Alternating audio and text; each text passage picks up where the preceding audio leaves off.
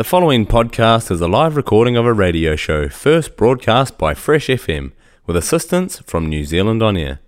Fresh FM is a community access media station based in Te Tauihu, the top of the South Island, New Zealand. If you or your group would like to know more about how you can have a program on our station, please contact us. Visit our website freshfm.net for our contact details. Welcome to Voices from the Brook on Fresh FM, a fortnightly update from Nelson's unique eco-haven, the Brook Waimarama Sanctuary. Ata Marie from the studio here at Fresh FM, and welcome to Voices from the Brook. I'm your host, Kirsten Roedsgaard. It's all go at the visitor centre at the moment, and the upgrade of the building is progressing nicely and faster than we had anticipated. Here's Collin, our chief executive, with a little update. We're really pleased with the progress, Kirsten, and since our last e-news letter that went out to our 3,500 contacts, we've had a few more calls with offers to help the project, which is just great. And we've got donations to back fit out, to help with glass and insulation, more building materials, and with the help of our builder, the Simpsons, we're making great inroads. I think right now we're looking at the project always in affordable chunks. We don't go into debt, so we'll keep building while we've got the funds, and we're attracting the support. At this stage, the first part was to try and expand the building and make it a bit more comfortable, particularly for our staff and our volunteers. Yep. And the next bit is the feature hall, the actual visitor centre itself. At the same time that work's been undertaken at the site, at the sanctuary, we're also working on storyboard, signage, that sort of thing, and also some technology that will apply to the visitor centre to help with the interaction with our visitors and our hosts. Yeah, it's all very exciting. So, from what I'm hearing from you, we're still seeking a further financial support. Oh yeah. I mean, in these days and times, it's little surprise to anybody building anything that the costs keep going up faster than what the income is that's coming in. And any additional financial support would be gratefully received. And we're very keen not just to complete the inside of the building that might be broken into two parts, but also complete the external improvements as well. So we really present ourselves as best as we can, in time for next season. Exactly. Thanks very much, Lou. Nick Robson, our operations manager, is here with me now on the phone. Nick, tell me about the upgrade, how it's going. Oh, well, it's ahead of schedule. At the moment, the builders are putting in a new office for the operations staff, of which we have 6 at the moment. And that's probably going to be completed in a few weeks' time. And then, hopefully, funds willing, we'll be moving on to upgrade the rest of the visitor centre. Yeah, because that's the thing Rue and I have been talking about as well, that we are still seeking financial support for the project to be able to finalise it. But hopefully all will work out in the end. Thanks, Nick. Okay, no worries. Speaking of support, Lou Sanson, the former director of DOC, is the Brook Waimarama Sanctuary's new patron. He recently visited Nelson, and we caught up with him at the sanctuary. I loved it. The experience of walking from the top and down, it was nice and warm in the beech forest, and then walking into the very lush and the orchids and the track work was just stunning, really. And you are our new patron. What does that role mean to you? I'm here to help the Brook Waimarama Sanctuary with advice in terms of long-term sustainability, their species plans, really just because of my experience, anything they want help with, really. And what about money? Because that's always an issue. Is that something you can help us open doors here and there? I intend to, and I'm also working on environmental social governance and the emergence in New Zealand of many companies that are now, it's no longer just about gross profit, it is about what you're doing for social, what you're doing for environment, what you're doing for climate. And I can just see opportunities, and I know I'm involved in a number of other agencies where increasingly New Zealand companies are buying a project that helps their credentials with New Zealanders in terms of restoring nature, because restoring nature is probably the biggest thing we can do to prevent runaway climate change. Yeah, I heard you discuss with some of our trustees that it's not about planting new trees, it's actually about keeping what we've got and looking after it. Yeah, so I'm also the Vice Chair for Oceania for the International Union of Conservation for Nature, which is the world's oldest and biggest international conservation organisation. And we've done a lot of work that shows that if you can take a 30-year-old forest or a 50-year-old forest and restore it and take it to 100 years, you're going to fix a hell of a lot more carbon than you are with a new forest. So it's an initiative called 30 by 30, and we've got 70 countries have signed up for it, to set aside 30% of their land and 30% of the marine for nature. And restoration is a key part of that. And has New Zealand signed up for this? New Zealand is in the process of signing up. Of course, the biggest issues we've got is the marine zone. We've only really got about 2% protected. So taking New Zealand from 2 to 30% is a big challenge, but we already have 30% of land. And back to the Brook Waimarama Sanctuary, we're lucky we have this old beech forest in our sanctuary, and it's unique compared to all the other sanctuaries in the country. And you were up there today. So tell me a little bit more about your experience. Well, we stopped in a really cold, icy point, and it was just alive with bellbirds on a frosty, fine morning. And then I saw the kakariki. The bird life was incredible. But what I also saw was the extent of the regrowth. So you take out goats, deer, possums, and that's where the new carbon is getting fixed. You could see it. It was pretty obvious. Where do you see the sanctuary in 10 years? I'd like to see the sanctuary loved by Nelsonians, a key part of Nelson, like Zealandia is part of Wellington. It just becomes an integral part of the city, and Wellington's been internationally recognised for its green and its blue strategy, and you'd like to think that Nelson shares that same leadership that Wellington has in terms of being one of the most environmentally sustainable cities in the world. Well, that was one for our politicians, wasn't it? Yeah. Thank you. Okay.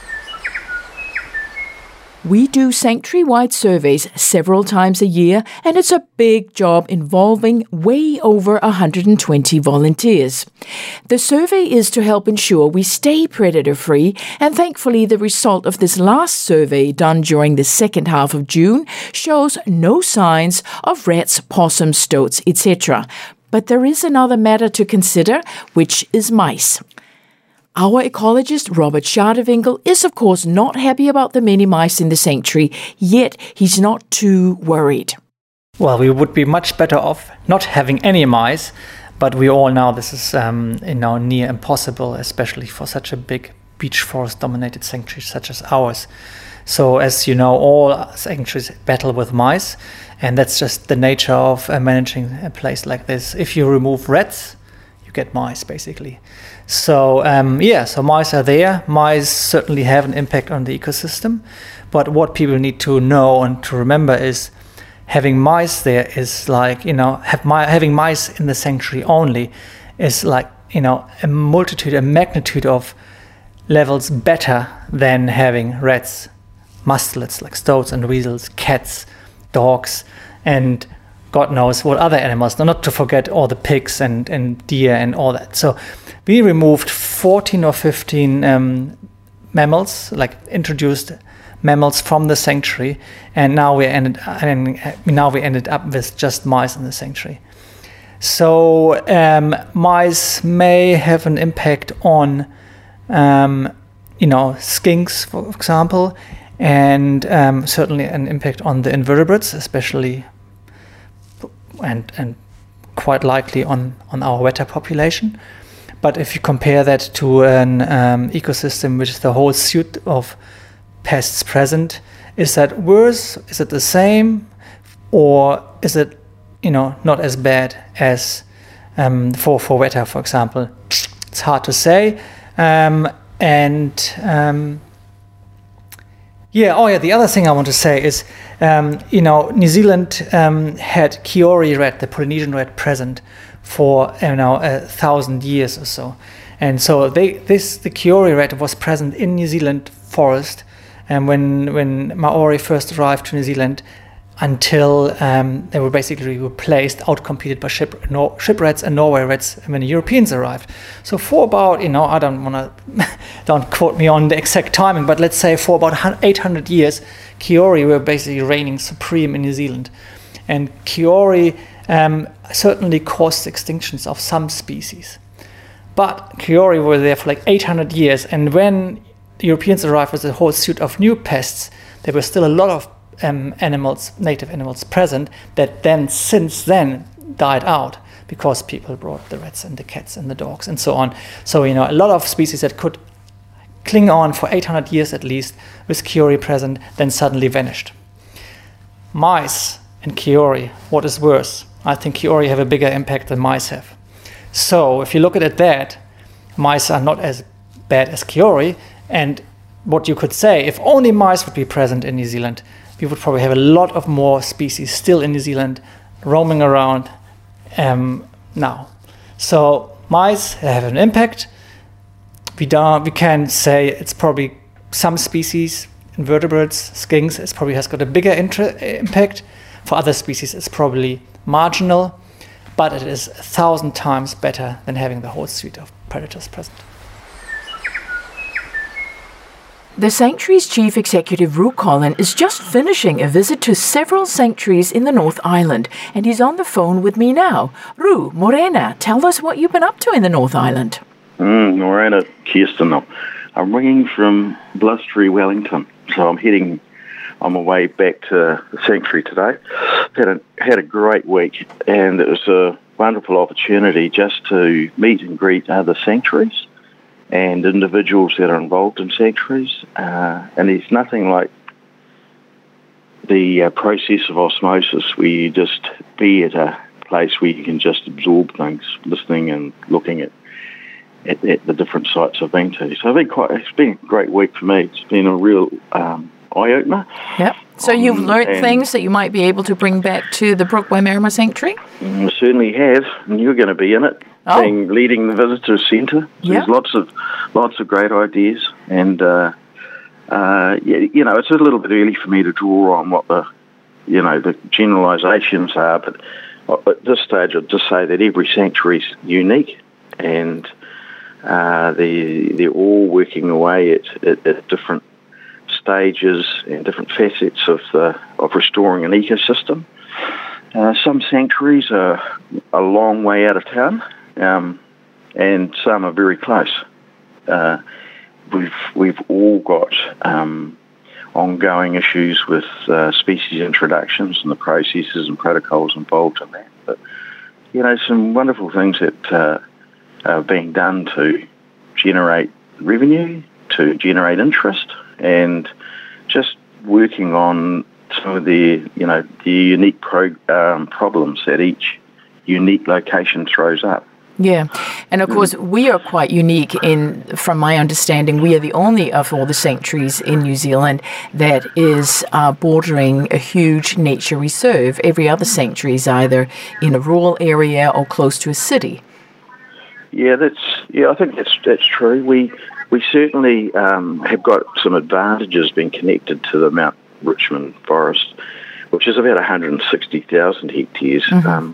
However, as well as I do, we also got a few pressures, particularly with the pest control pressure on our fence from the neighbouring lands. But it is. I think it is an advantage. It can certainly become one. And we're also very close to the urban communities.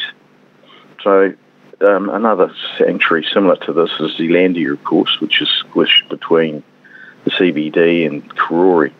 But many other sanctuaries are actually quite a lot further away from, the urban communities. Yep, yeah. That's right. All right, Ruth, thanks so much for your time this morning, and we'll see you back in Nelson very soon. All right, thank you. Our opening hours are currently 3 days a week, Monday through to Sunday from 10 a.m. to 4 p.m. But the school holidays begin this Saturday, July 9th, and we will be open 6 days a week during the school holidays, Tuesday through to Sunday from 10 a.m. to 4 p.m. Mondays we are closed. We look forward to welcoming you to the Brook Waimarama Sanctuary. This is all we have time for today.